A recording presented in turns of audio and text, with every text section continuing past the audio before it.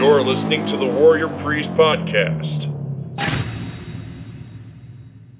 And this is the Warrior Priest Podcast, Midweek Debrief number 91. And I am the Warrior Priest, Donovan Riley.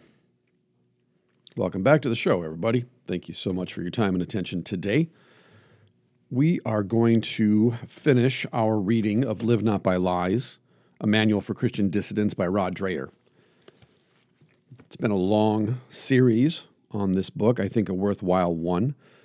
If you are interested in doing a theological deep dive on the book, I also co-host another podcast entitled the Banned Books Podcast with Pastor Christopher Gillespie.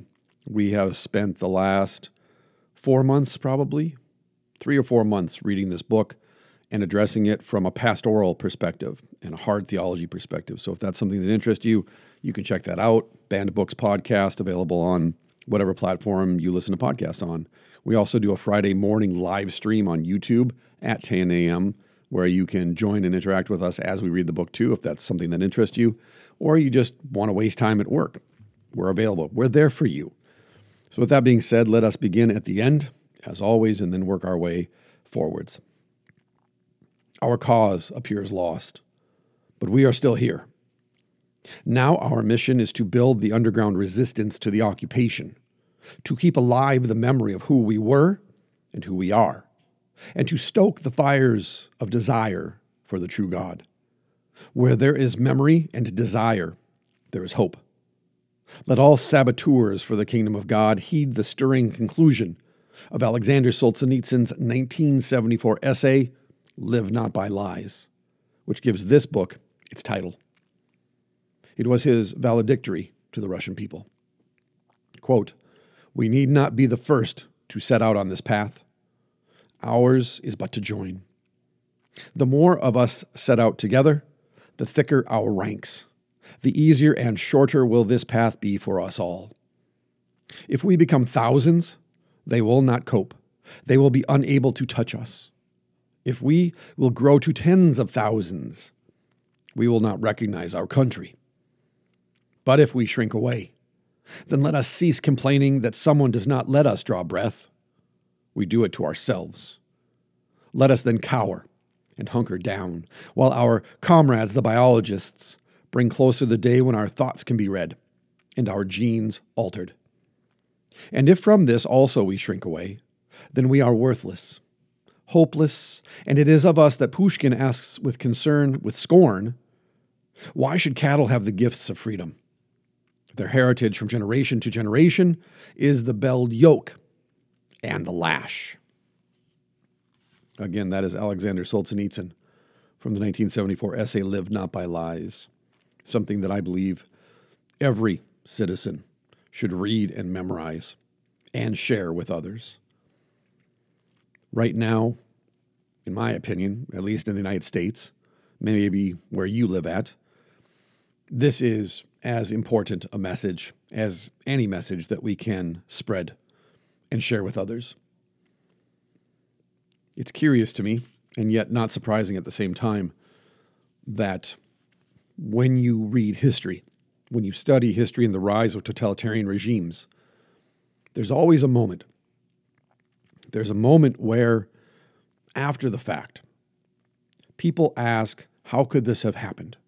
How could we have let this occur? And I think we're at that tipping point right now in the present. That those of us who study history and learn from history recognize that in the present tense, as of December 8th, 2021, we are now going over the edge. This is the moment that people will ask about in the future. How could we have let this happen? How could we have allowed this to occur? Not just in Austria or Germany, not just in Australia or Canada, but in the United States and across the world. How is it that so few spoke up? How is it that so many recognize politicians do not represent the will of the people? That corporate media is the mouthpiece, the propaganda arm of the state? That compulsory education is simply an indoctrination camp for children? How do we not see all of these mandates and guidelines, all of these new laws, piece by piece, step by step, inch by inch, carry us into full-blown totalitarianism? Last year, I told my friend in April that I knew within a year there would be cards that you would have to carry with you that prove that you were vaccinated in order to travel by air. And him being a businessman who flies all over the world, I warned him, you need to plan for what's coming in the near future. Because if you're anti-mRNA serum, you will not be allowed to fly. And he agreed with me intellectually. And he affirmed what I was saying, that he believed it was true. But now it's actually happening. And people are saying, yeah, but I don't fly internationally. I don't go overseas for vacation. So they don't think it's a big deal. Just like they said, well, it doesn't matter if I need a vaccine pass or a piece of paper in my pocket so that I can enter the theater or restaurants or go to an event, because I really don't go out that much anyways. And when I do, I go locally. And I know my neighbors. I know the shop owners. I know the restaurateurs and the entrepreneurs in my community. They would never do this to me. So why should I be worried? But how long until we are forbidden from traveling domestically by air? How long until all means of public transit are taken away from us if we don't have our vaccination card with us? How long until we go back and rediscover Animal Farm by George Orwell? And we apply the principles of what he writes about in that fictional novel. Because 3 jabs good, 2 jabs bad. 4 jabs good, 3 jabs bad. Over and over and over, they keep moving the goalposts when all of the scientific evidence and research that's coming out just in the last week or so proves that the vaccine, and it's not even a vaccine, does little to immunize anybody from COVID-19. In fact, it's a prophylactic at best. So then they had to change the definition of a vaccine. They changed the definition of herd immunity. They changed the definition of what a booster shot is. Every time the research disproves the propaganda, those in power rewrite the definitions. That's the nature of propaganda. And we call them out on their lies, and we get censored and shadow banned and deleted from social media. We're vilified and demonized by those who get their information on how to think and how to speak and how to act from the black mirror in their houses.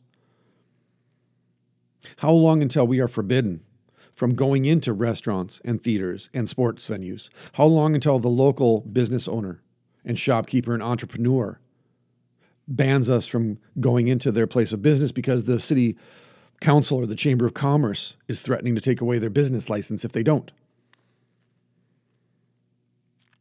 How long will we do nothing? How long will we stand around waiting for someone else to stand up and take the lead? Do we want to be those people in the future who look back and ask ourselves the question naively, perhaps with willful ignorance and blindness, how could we have let this happen? How could this have occurred? And this is the answer. It happened by degrees. And because we were afraid to be the first one to speak up, no one spoke up. And those who had the courage, the moral courage to speak up, were silenced.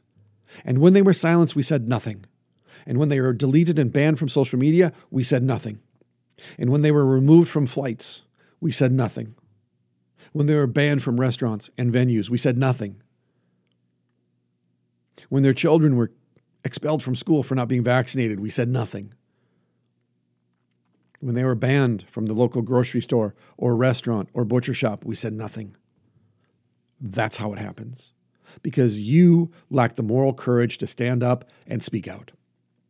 Because as Solzhenitsyn says, if we are thousands, they won't be able to comprehend. They won't be able to handle us. If we reach tens and hundreds of thousands, we wouldn't recognize our country. Which is why the corporate media in every country is desperately trying to hide the truth. That there are hundreds of thousands of people, maybe millions of people around the world protesting every week, every day, against the mandates and the lockdowns. And they get no coverage, which is just further proof that the media is the propaganda arm of the state and always has been. In fact, this week, it came out yesterday that the major news networks went to the White House to coordinate with the White House on what the White House wants put out in the public about the economy and the inflation. They're admitting openly that they're engaged in a propaganda campaign against the citizens of the United States on behalf of the White House and the state apparatus. And yet people still turn on CNN and MSNBC and Fox News every day and think that that's the truth, when they're all owned by the same parent company. They get their marching orders and their talking points from the same source. It's all theater. It's all to keep us arguing and debating and divided. But just like Democrats and Republicans, CNN and Fox News are two wings of the same bird.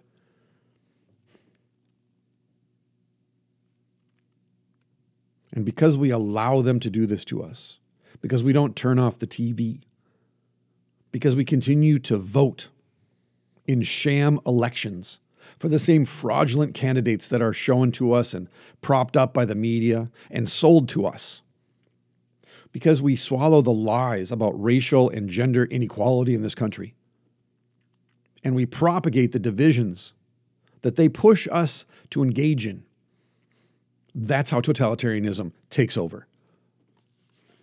That's how we open our homes and our communities and our churches and our schools and our places of business to these totalitarian regimes. They create the crisis. We carry that ball forward, and then they come around behind us and offer the solution. They want us dependent upon the state apparatus for everything that we need for our body and mind.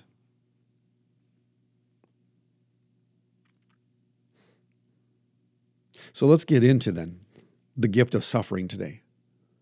Because for those of us who take a step back and are frustrated by people's lack of reception of the data, of the evidence, of the facts, for those of us who are tired and frustrated and sometimes exhausted because we are vilified, we are marginalized and ostracized within our communities, within our churches, because we're uninvited to Thanksgiving and Christmas, because our family mocks and ridicules us. It's difficult. It's difficult if you're not used to suffering. It's difficult if you're not used to being cursed and mocked and ridiculed.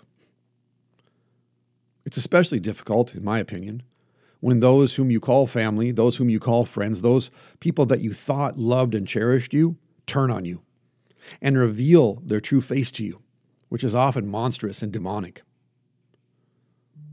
That's a hard thing to suffer through, especially if you've never contemplated or considered the truth about your familial relationships or the depth of your friendships.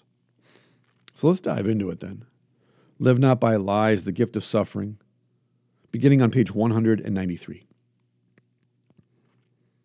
Bless those who persecute you, Jesus taught. Vengeance is easier to resist if you have that mindset.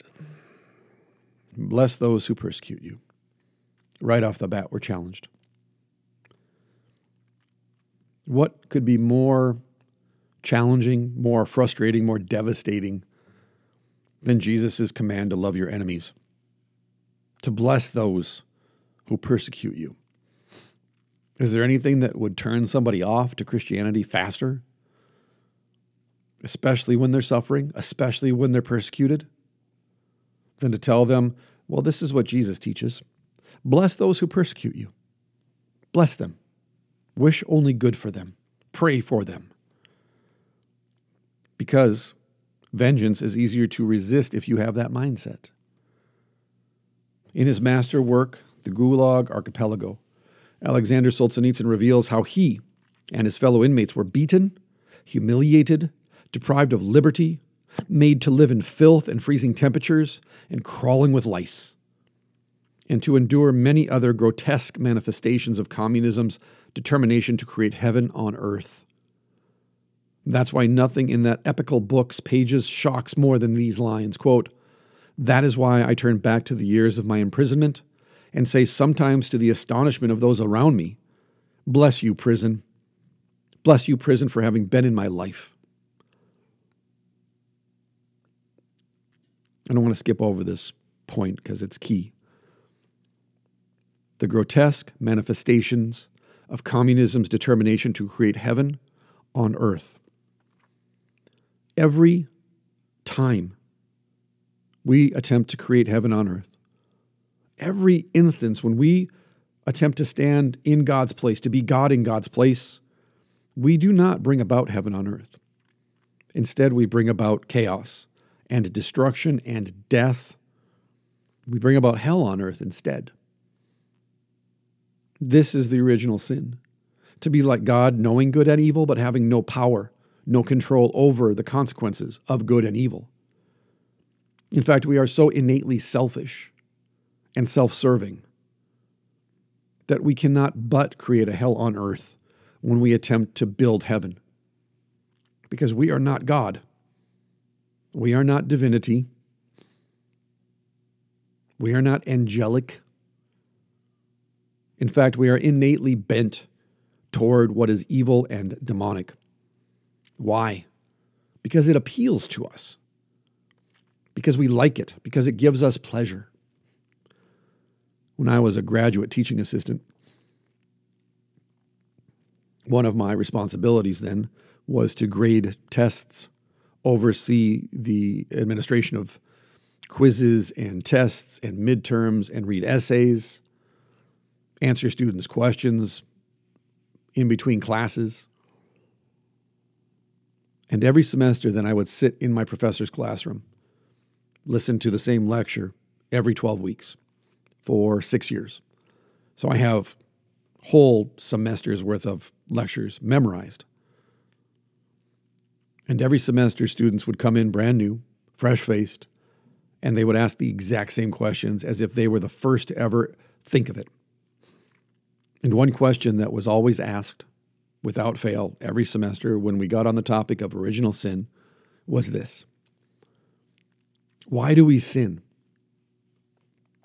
And my professor would pause, and he would look down at his notes, and he would chuckle. And then he would look back up with a big smile and say, "Because we like it." And the students would revolt, these good, pious Christian students. How could their professor, a theologian of the church, how could he say that we actually like to sin? We actually like being selfish. And he would read the text.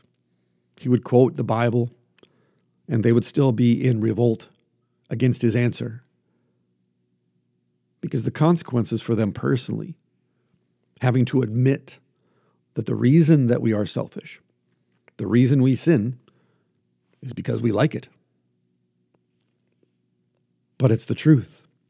We don't do anything that is good for us unselfishly. In fact, that's why we do things that give us pleasure, that we feel good about. Because they give us pleasure and they make us feel good about ourselves. We will trade a lifetime of health for 5 minutes of mouth pleasure. We will trade a lifetime of sanity for a destructive relationship. We will plan great adventures that end in catastrophe because we refused to accept the reality and take a good, hard look at our plans and acknowledge maybe this is dangerous. Maybe we are ill-prepared. Maybe we haven't taken enough time to plan out this adventure, this trip. We do this to ourselves constantly. In many ways, we bring about our own suffering. We create conflict. We endure catastrophes and chaos, suffering and affliction because of our own actions and our refusal to take responsibility and accept the consequences for them. But when people get together and they form these groups, these regimes, these tribes that are bent on bringing about heaven on earth, chaos always ensues. the consequences are always deadly. As my professor also said, there is no dictator like an idealist, because an idealist lives entirely in his or her imagination, believing then that their daydream of a perfect world can become a reality with enough work, with enough money, with enough effort and energy, with enough threat of violence. And that's why for an idealist, anybody who does not buy into their idea of a perfect world is the enemy, is the heretic, is the obstruction, anti-progress, anti-evolution. Because their idea of a better world, a perfect relationship, a perfect job, a perfect child, whatever it may be, that platonic idea of perfection, which doesn't exist and can never actually occur. You can never manifest the perfect anything. It leads to destruction. It leads to hurt and harm. It ruins us personally, relationally, vocationally, because we don't recognize how much of our suffering is self-inflicted. And we refuse to stand up and push back against those idealists who would afflict us. Idealism. There's more than two genders. Idealism. Class and hierarchy are cultural constructs. Idealism. With enough money and enough effort, we can immunize everyone against death. Idealism. If we just elect the right people, everything will be better. Idealism. If you would just do what I want, if you would just speak the way that I have taught you how to speak, if you would just think the way that I think, everything could be better. Idealism. And idealists make the best dictators. And how many of us, after the fact, can look back with nostalgia like Solzhenitsyn and say, bless you, prison. Bless you, terrible relationship. Bless you, job that tortured me for 5.5 years before I quit. How often can we say that? I'm off on a tangent today, but bear with me. I got a lot rumbling around in my head, and it's early in the morning, and I ate chocolate-covered espresso beans after I had coffee. That's always a wise decision, speaking of selfishness and lack of self-preservation. The other day, my mother sent a picture to my wife of me at my high school sweetheart's junior prom. She was a junior, I was a freshman in college. My wife looks nothing like my high school sweetheart. 1989 and 1990, I was a freshman in college. So you can imagine the style of our hair, of our clothing in 1989, 1990. Also, I married my wife when I was 27, 28 years old. In the picture, I am 18 and a half, 19 years old. That's a decade's difference in my appearance. And yet somehow my mother thought it was a good idea to send a picture of me at my high school sweetheart's prom to my wife of 24 years. We didn't ask why, because we know better than to ask. But looking at that picture, and there is a point to this story, so hold on.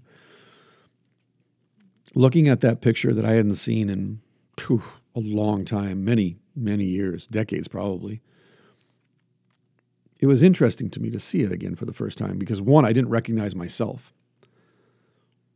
And two, when I was 18, 19 years old, my girlfriend and I had been together since I was 16. She was 14 and a half going on 15. I think that's right. At that time, in high school, she, to me, was an absolute smoke show. Most beautiful girl in the city. Wonderful personality, just amazing body. Just everything about her was too good to be true. And that's why when we broke up, it devastated me. The first time we really broke up. We broke up a lot. We had a really abusive relationship. because we were young and stupid, and I grew up in a house with crazy people who abused me, and she grew up in a house with crazy people who yelled and shouted all the time. It was very chaotic, our relationship. But we were also young. We were teenagers. We were stupid. We didn't have the maturity or the life experience to comprehend what we were doing and the consequences. But looking back at that picture now as an adult, she's nothing like I remember. And I'm nothing like I remember. And that's the trap of idealism, especially given time and distance from the original event. When I look back at that picture now, I see strangers. I look at myself and my high school sweetheart, and I don't recognize those people. I don't know who they are. But before I looked at that picture, in my mind, she was as I had remembered her, idealized her. I was as I remembered myself, as I idealized myself. And then to see that snapshot and be kind of jarred awake that it was idealism. It was rose-tinted glasses through which I looked at that part of my history. I think it's important for us when we get in those modes of thinking and daydreaming and imagining. I think that's the importance of going back and looking at old pictures, talking with folks who were there maybe at the time and go, hey, how do you remember this? To remind us that more often than not, our nostalgia, our idealism about the past is just that. It's a daydream. It's not real. It's not grounded in reality. But also, maybe as a side note, to also remind us that our memories are not like stone tablets that we inscribe the past on, that our memory is fungible. Our brain is spongy. It's constantly editing and deleting and tweaking and processing these photographs that make up our memories. And it's not healthy then for us to hang a lot of meaning on our memories about the past, because we do not remember the past in a binary way. It's not black and white, 1-to-1. It's very murky and clouded and shifting. It moves a lot. It's like looking at your reflection in a river or a stream. So all of that being said, let us beware of idealism, and let us be wary of idealists when they come to us with their daydreams about a better world or a better job or a better house or a better relationship. Maybe they're onto something, but maybe not. So Solzhenitsyn, his audacious claim was that suffering had refined him and taught him to love. He was only there out of the experience of intense suffering that the prisoner began to understand the meaning of life and first began to sense the good inside himself. To be clear, there is nothing in the Gospels that requires Christians to seek out suffering. The Word of God is not a prescription for masochism, but the life of Christ, as well as the Old Testament's examples of the prophets, compels believers to accept the impenetrable mystery that suffering, if rightly received, can be a gift. Suffering, if rightly received, can be a gift. Father Kirill Kaleda, the Russian Orthodox priest who pastors the church dedicated to the martyrs of the Bolshevik persecution, offers a prudent view on suffering in the life of a Christian. Quote, taking up your cross and carrying it is always going to be uncomfortable. We can say clearly that this current ideology of comfort is anti-Christian in its very essence, says Father Kirill. But we should point out the fact that the church, not once, ever, called its followers to look for suffering, and even made it clear that they are warned not to do that. But if a person finds himself in a situation where he is suffering, then he should bear it with courage. Moral courage, spiritual courage, but courage nonetheless.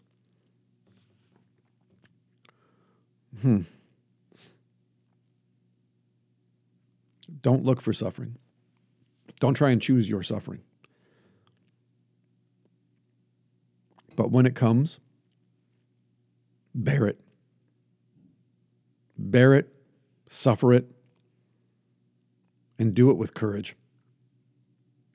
When you're exhausted, of course you're exhausted. You're bearing a heavy weight.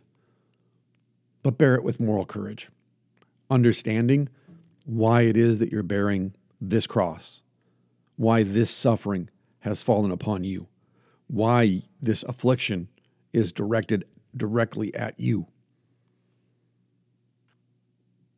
And understand, if you're a Christian, you're suffering for Christ's sake.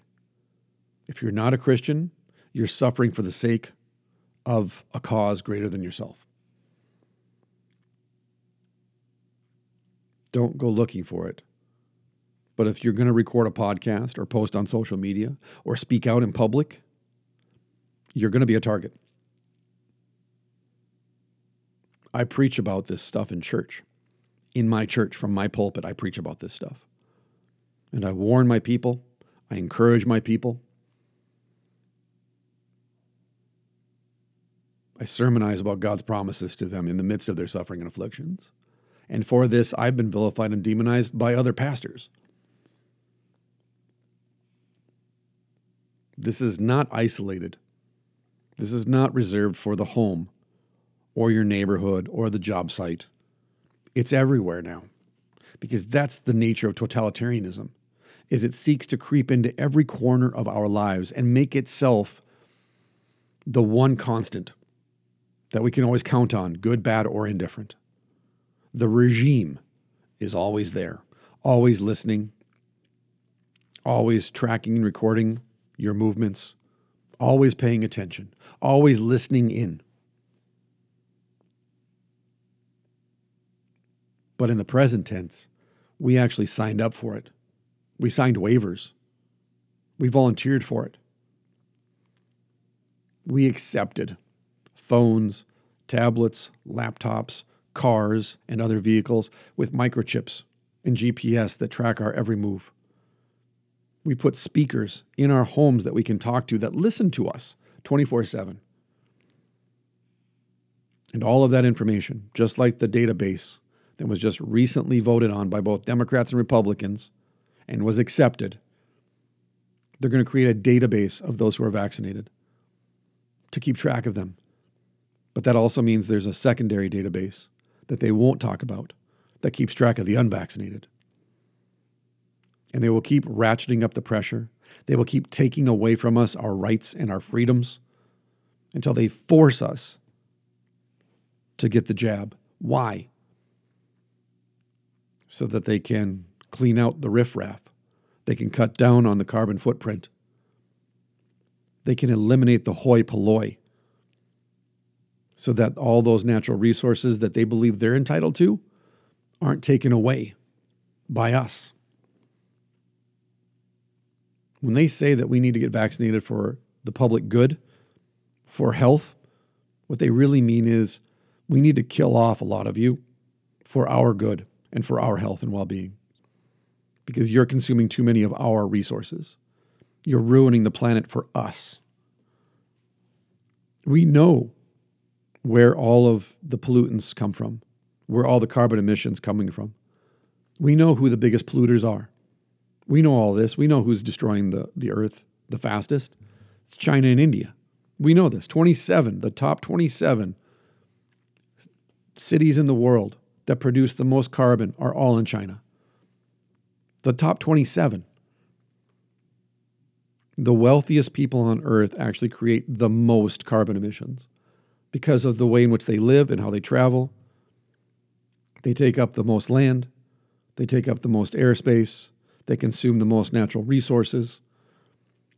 And yet we're told day after day after day by the propagandists in the media that we are the problems. We need to recycle our cardboard and bottles to save the earth, while these people fly around on their jets, burning tens of thousands of gallons of petrol, polluting the atmosphere with their exhaust fumes, on their way to observe their factories in China and India, to walk through their factories and observe all of the slaves making these products that they'll sell to the West. And what do? Well, we buy them, we consume them. We follow along with their directives like good little sheep. Why? because we don't want to admit that we're suffering, and we don't want to admit who it is that puts those crosses on our shoulders and why we have to carry this burden alone. We don't have to, but because we won't ask the question, because we won't stand up and boldly demand answers, that's kind of how it ends up for many of us. So, Alexander Ogorodnikov, oof, that's a hard one, whom you met in earlier chapters, is one of the most famous dissidents of the late Soviet period. Born into a communist family, he was a leader in the Komsomol youth movement, his enthusiasm earning him notice from the KGB as a potential recruit. But he converted to Christianity in his 20s. His campaigning for religious liberty landed him a prison sentence in 1978. He was freed 9 years later after U.S. President Ronald Reagan and British Prime Minister Margaret Thatcher appealed to Soviet leader Mikhail Gorbachev on his behalf. Ogorodnikov, now nearly 70, is quiet and intense. His face is partially paralyzed as a result of the beatings he received in the Gulag. It is one thing to read about the torture of Soviet prison camps in a book. It is quite another to listen to an account from the mouth of a man who experienced it. I find out later from my translator that Ogorodnikov had been anxious about meeting me at my hotel, the Hotel Metropole, because in communist times it was a KGB den.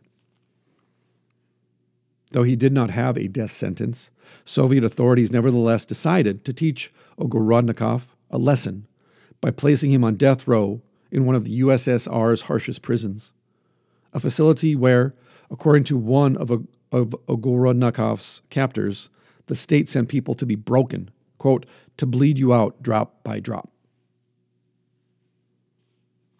When I went into the cell and looked at the others who were there, I told them, "Listen, brothers, I was sent here to help you meet death, not as criminals, but as men with souls that are going to meet their makers, to go meet God the Father." Given that they always took people to go be shot really early in the morning, many of them did not sleep. They were waiting for the knock at the door to see who would be called out. So, of course, they didn't sleep. Neither did I. I helped them turn this night of terror into a night of hope. The young Christian, not yet 30, told these hardened criminals that though he was not a priest, he would still be willing to hear their confessions. I told them I couldn't absolve them, but when I die and go before the Lord, I will be a witness to their repentance. If I wanted to describe for you their confessions, I would need to be Dostoevsky. I don't have the words myself. I told them that God is merciful, and the fact that they are admitting what they had done and denouncing it would wash them and purify them. They were all going to be shot sooner or later, but at least they would die with a clean conscience. When the prison authorities realized that confinement in a cell with the worst of the worst was not leading Ogorodnikov to repent of his sins against the Soviet state, they put him in solitary confinement. I was alone in the chamber one night, he remembers. I felt very clearly that someone woke me up in the middle of the night. It was soft, but clear. He goes on, when I woke up, I had a very, very clear vision. I could see the corridor of the jail. I could see the person being taken out of his cell in chains. But I only saw them from behind. But I knew exactly who it was. I understood that God sent me an angel to wake me up so I could accompany that man in prayer as he was being taken out to be shot. Who am I to be shown this? I asked God. Then I understood that I was seeing the extent of God's love. I understood that the prayers of this prisoner and I had been heard and that he was forgiven. I was in tears. This awakening did not occur with all of those prisoners, only with some of them. Ogorodnikov interpreted this as a sign that not all of the prisoners with whom he prayed had been sincere in their repentance. As he languished in solitary confinement, the mystical awakenings continued, as an unseen force would nudge him out of sleep with a gentle touch. The same kind of vision played out in front of the prisoner's open eyes, the image of guards leading a shackled prisoner to his execution. After this happened a few times, Ogorodnikov wondered why, in these waking visions, he was not allowed to see the condemned prisoners' faces. He did not penetrate this mystery until later, in a different prison, through what he regards as a divine revelation. In that small prison, Ogorodnikov was the only captive, but he was looked after by a single guard who was clearly a pensioner, allowed to work the night shift because he was lonely. One night, he entered Ogorodnikov's cell with a wild look on his face. "They come at night," said the old man to the prisoner. Strange words, but Ogorodnikov understood that the old man was being driven to the brink of insanity by something, and that he needed to confess. Ogorodnikov urged him to speak. This is what the haunted prison guard said. "When I was a young guard in a different prison, they would gather 20 or 30 priests who had been behind bars and took them outside. They rigged them up to a sled so that they were pulling the sled. They had them pull the sled out into the forest. They made them run all day until they brought them to a swamp. And then they put them in 2 rows, one behind the other. I was one of the guards who stood in the perimeter around the prisoners. One of the KGB guys walked up to the first priest. He asked him very calmly and quietly, 'Is there a God?' The priest said, 'Yes.' They shot him in the forehead in such a way that his brains covered the priest standing behind him. He calmly loaded his pistol, went to the next priest and asked, 'Does God exist?' 'Yes, he exists.' The KGB man shot this priest in the same way. He did not blindfold them. They saw everything that was about to happen to them.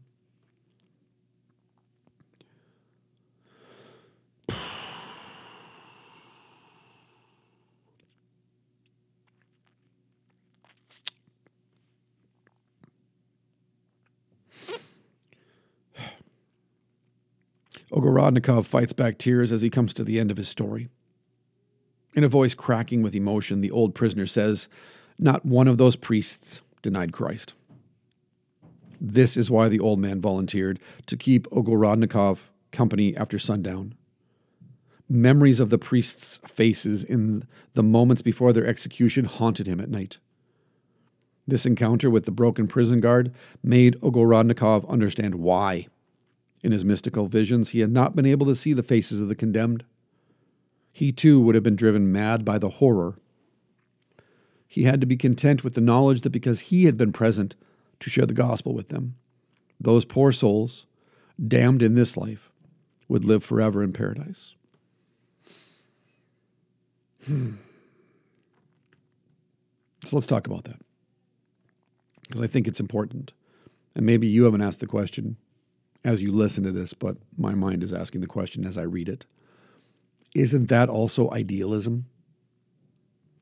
That even though we are poor souls and damned in this life, damned to persecution and suffering and affliction for our faith in this example, and yet we do so because we believe we will live forever in paradise. Is that not also idealism?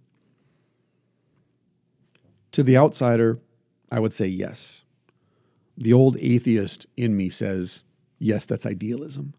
But here's the difference between Platonic idealism and hope, which is sometimes called hopium, a play on opium and Marx, and religion is the opiate of the masses. What's the difference between hope and hopium? Hopium is idealism. And this is just my opinion, my breakdown, my commentary on this. But idealism is just that. It's an idea. It's not real.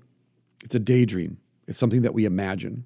Whether it be, again, imagining a better relationship for ourselves, daydreaming about a better job, having this idea in our head of a perfect world that we can only realize perhaps in Minecraft, right?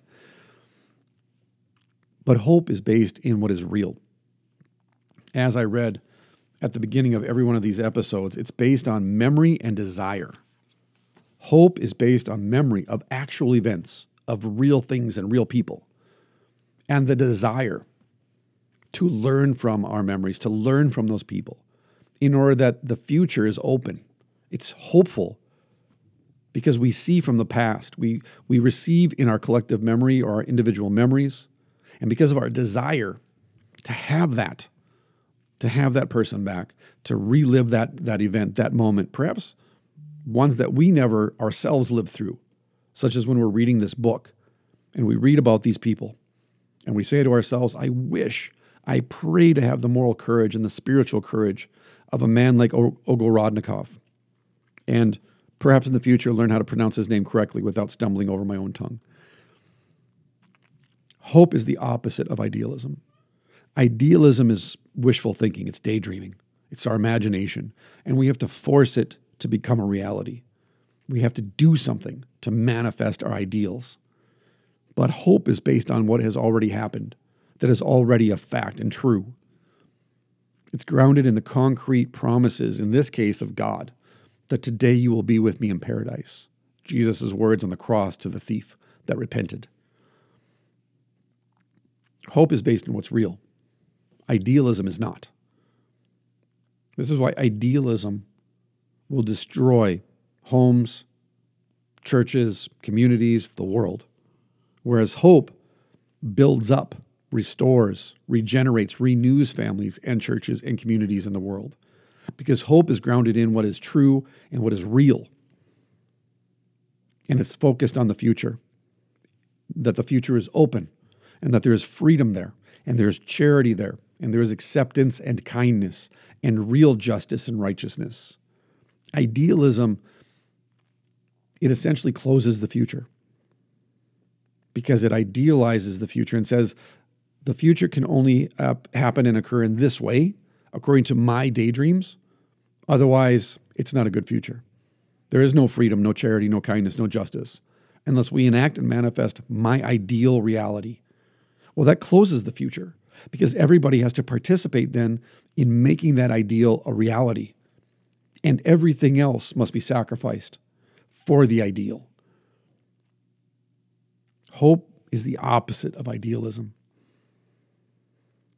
So the hope in paradise, the hope in the resurrection of the body and the life everlasting, hope in the restoration of creation, to be delivered from selfishness, from death, from evil. These are all grounded in what has already happened, in the promises of God in the past, and how he delivered his people in the past from their affliction and their trials and suffering. And so we draw strength from Ogorodnikov because he was real and he lived these events. They're concrete. They actually happened. And they serve as an example for us so that we can draw strength from them. We can actually buttress our own lacking, waning, needy courage with these examples. We can say to ourselves, if Solzhenitsyn suffered in this way, and he lived, and Ogorodnikov suffered in this way, and he lived, and Kolakovich suffered in this way, and lived, and this is how they did it, this is how the Benda family got through it, here's our example. Here's how we can get through it too. Now, that being said, for every Solzhenitsyn, for every Benda family member, for every Ogorodnikov, and every Kovalevich who lived, tens of thousands, hundreds of thousands died. Priests were lined up and shot in the face for refusing to deny their belief in Christ. Because their hope, their belief, it was a living contradiction to the idealism of the Soviet regime. It was a concrete belief and hope in what is real and true and good. And the communist regime could not stand it because it interfered with their perfect world, their utopian ideal. But always remember that utopia means no place. Utopos, no place. So even if you're not a Christian, you can still draw strength. You can still build your courage upon the examples of these people. The only difference being they did what they did in faith, in hope, in their God and the future that was open to them because of their faith. So then skipping ahead because this entire chapter is gold, by the way, so please read it. But to the end, see, judge, act, page 205. To recognize the value in suffering is to rediscover a core teaching of historical Christianity, and to see clearly the pilgrim path walked by every generation of Christians since the 12 apostles. There is nothing more important than this when building up Christian resistance to the coming totalitarianism. It is also to declare one's self a kind of savage in today's culture, even within the culture of the church. It requires standing foursquare against much of popular Christianity, which has become a shallow self-help cult whose chief aim is not cultivating discipleship, but rooting out personal anxieties. But to refuse to see suffering as a means of sanctification, of being made holy by God's Spirit, is to surrender, in Huxley's withering phrase, to Christianity without tears. How are we supposed to judge the right approach to suffering, though? Unfortunately, there is no clear formula. As Father Kirill Kaleda says, we ought not to go out looking for it. Even Christ in Gethsemane prayed that the cup of suffering might be taken from him, if it be God's will. The virtue of prudence is critical, in part to help us discern the difference between reasoning and rationalizing. All of us prefer the cup to pass, but if our moment comes, then we have to be ready to make a costly stand. We will not know how to behave when that time arrives if we have not prepared ourselves to accept pain and loss for the sake of God's kingdom. Most of us in the West don't yet have opportunities to suffer for the faith like Christians under communism did, but we have their stories to guide us, as well as the accounts of Christian martyrdom worldwide throughout the ages. Familiarize yourself with their stories and teach them to your children. These stories are near the core of the lived Christian experience and form an essential part of Christian cultural memory. Learn them so that you will know when and how to live them. God cannot will evil, though he showed in his passion that he can permit suffering for some greater good. Judging accurately whether or not he is calling us to share in his passion in a particular instance requires having faith that our suffering will have purpose, though that purpose may not be clear to us at the time. When he went to prison as a layman, George Calsu was moved to deep conversion by the witness of priests who were his fellow inmates. When he returned to prison later in life, Calsu was a priest and led other inmates to Christ as he had been led decades earlier.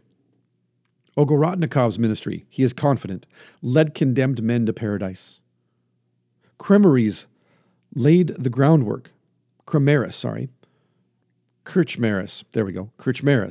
laid the groundwork for the underground church. Solzhenitsyn emerged from the grinding misery of the Gulag as a fearless man of God, whose prophetic witness to the world helped bring down an evil empire. When we act, either to embrace suffering on our own or to share in the suffering of others, we have to let it change us. We have to let it change us as it changed these confessors of the communist yoke. It could make us bitter, angry, and vengeful, or it could serve as a refiner's fire, as it did with Solzhenitsyn, Calsu, Krchmari, Ogorodnikov, and so many others, purifying our love of God and tortured humanity. No Christian has the power to avoid suffering entirely. It is the human condition. What we do control is how we act in the face of it. Will we run from it and betray our Lord? Or will we accept it as a severe mercy? The choices we will make when we put to the ultimate test depend on the choices that we make today in a time of peace. This is what Father Tomislav Kolakovich understood when he arrived in Czechoslovakia and set about preparing the church for the coming persecution. This is why when the secret police came for Sylvester Krchmari, he knew how to carry that cross like a true Christian. Now, obviously, you need to read the rest of the book to get up to speed with these names that I'm mentioning here at the end of the chapter. But this is the point. Do we have the moral courage? Have we prepared ourselves mentally and physically and emotionally for persecution, for suffering? Have we prepared ourselves? Have we learned our lessons from those who came before us and withstood the suffering and the persecution and the affliction? Have we learned from them? And learning from them, been prepared for what will happen to us in the future? Because as I said earlier,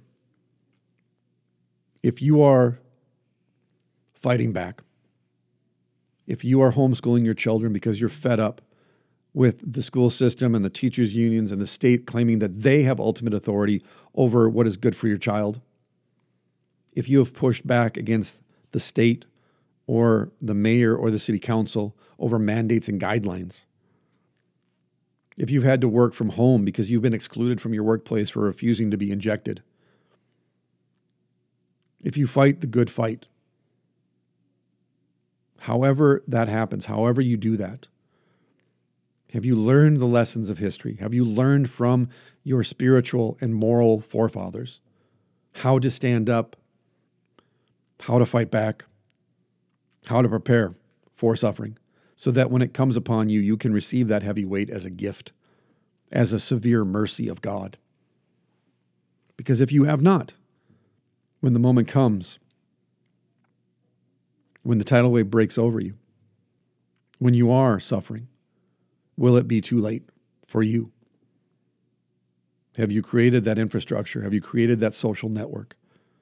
Have you created those interpersonal relationships so that you know who you can lean into and who you can depend on and who will carry you when you fall? Who will bail you out of jail? Who will bring food to your house? Who will care for your spouse and your children should you be unable to? Who is going to hire you? How are you going to generate an income if you're fired from your job? If you can't fly or can't travel by train or bus, how will you get around? There is really no way to avoid suffering entirely. Whether it's interpersonally, professionally, or at an abstract level of totalitarianism, essentially sweeping the globe right now. But the choices that we make today, when we are then put to the ultimate test, will either enjoy the comfort and peace of our convictions and our beliefs, we'll live in hope in the midst of our suffering, or we will fold because our ideals are crushed by reality. When the police come to your door, how will you greet them? When they march into your church to put you in handcuffs and drive you away to process you, how will you react? Who are your allies? Who are your intimate friends? Who can you rely on to show up for you when the chips are down? Familiarize yourself with the stories of those who came before you and teach them to your children. Read through the chapter on family. Learn from the Bendas. Read it to your children so that they can engage in the conversation with you, so that they too are prepared. Because as I talked to my two boys yesterday who are 9 and 11, and we discussed how we live differently than other people, and that's why it's so difficult for them to have any kind of long-term friendship with other boys their age. I actually quoted the Benda family to them. And I said, I know it's difficult and I know it hurts. I know it's heartbreaking for you that you don't have any control over how their parents behave or how they see us. We don't have any control over your friends and whether they remain your friends or not, and whether we can, go over to their house or they can come here and we can play together. We don't have any control over those people, what they believe, their ideas, how they parent their children. I know it's hard. I've been through it. But you have to understand something too. What your mother and I are doing for you as your parents is we're making you strong for what you'll have to deal with as you get older.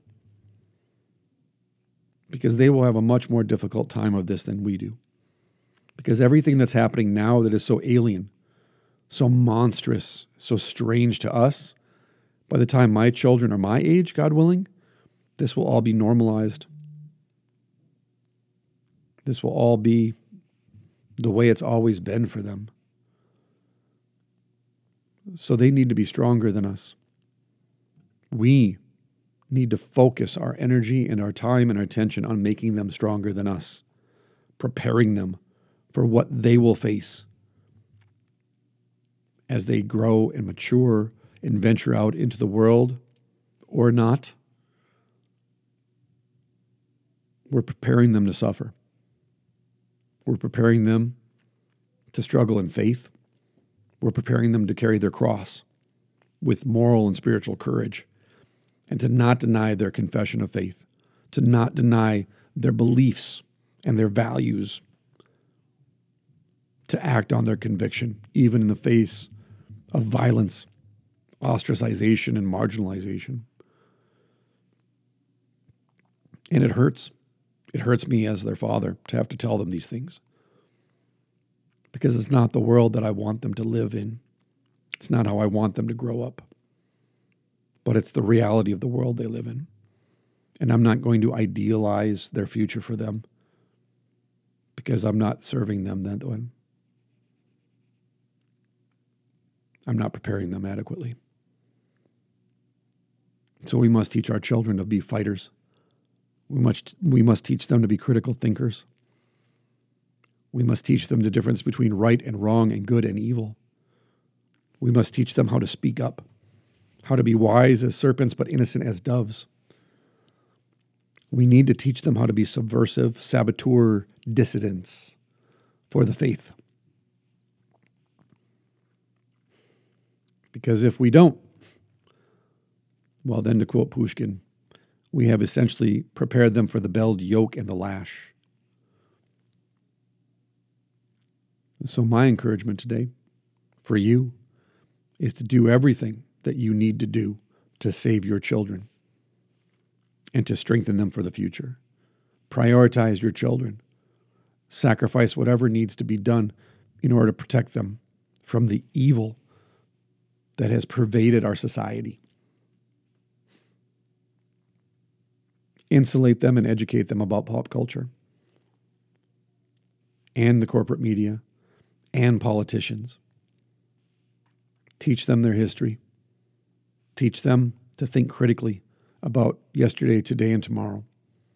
But also teach them to love unconditionally, to hope unconditionally, to be charitable, to smile in the face of their persecutors.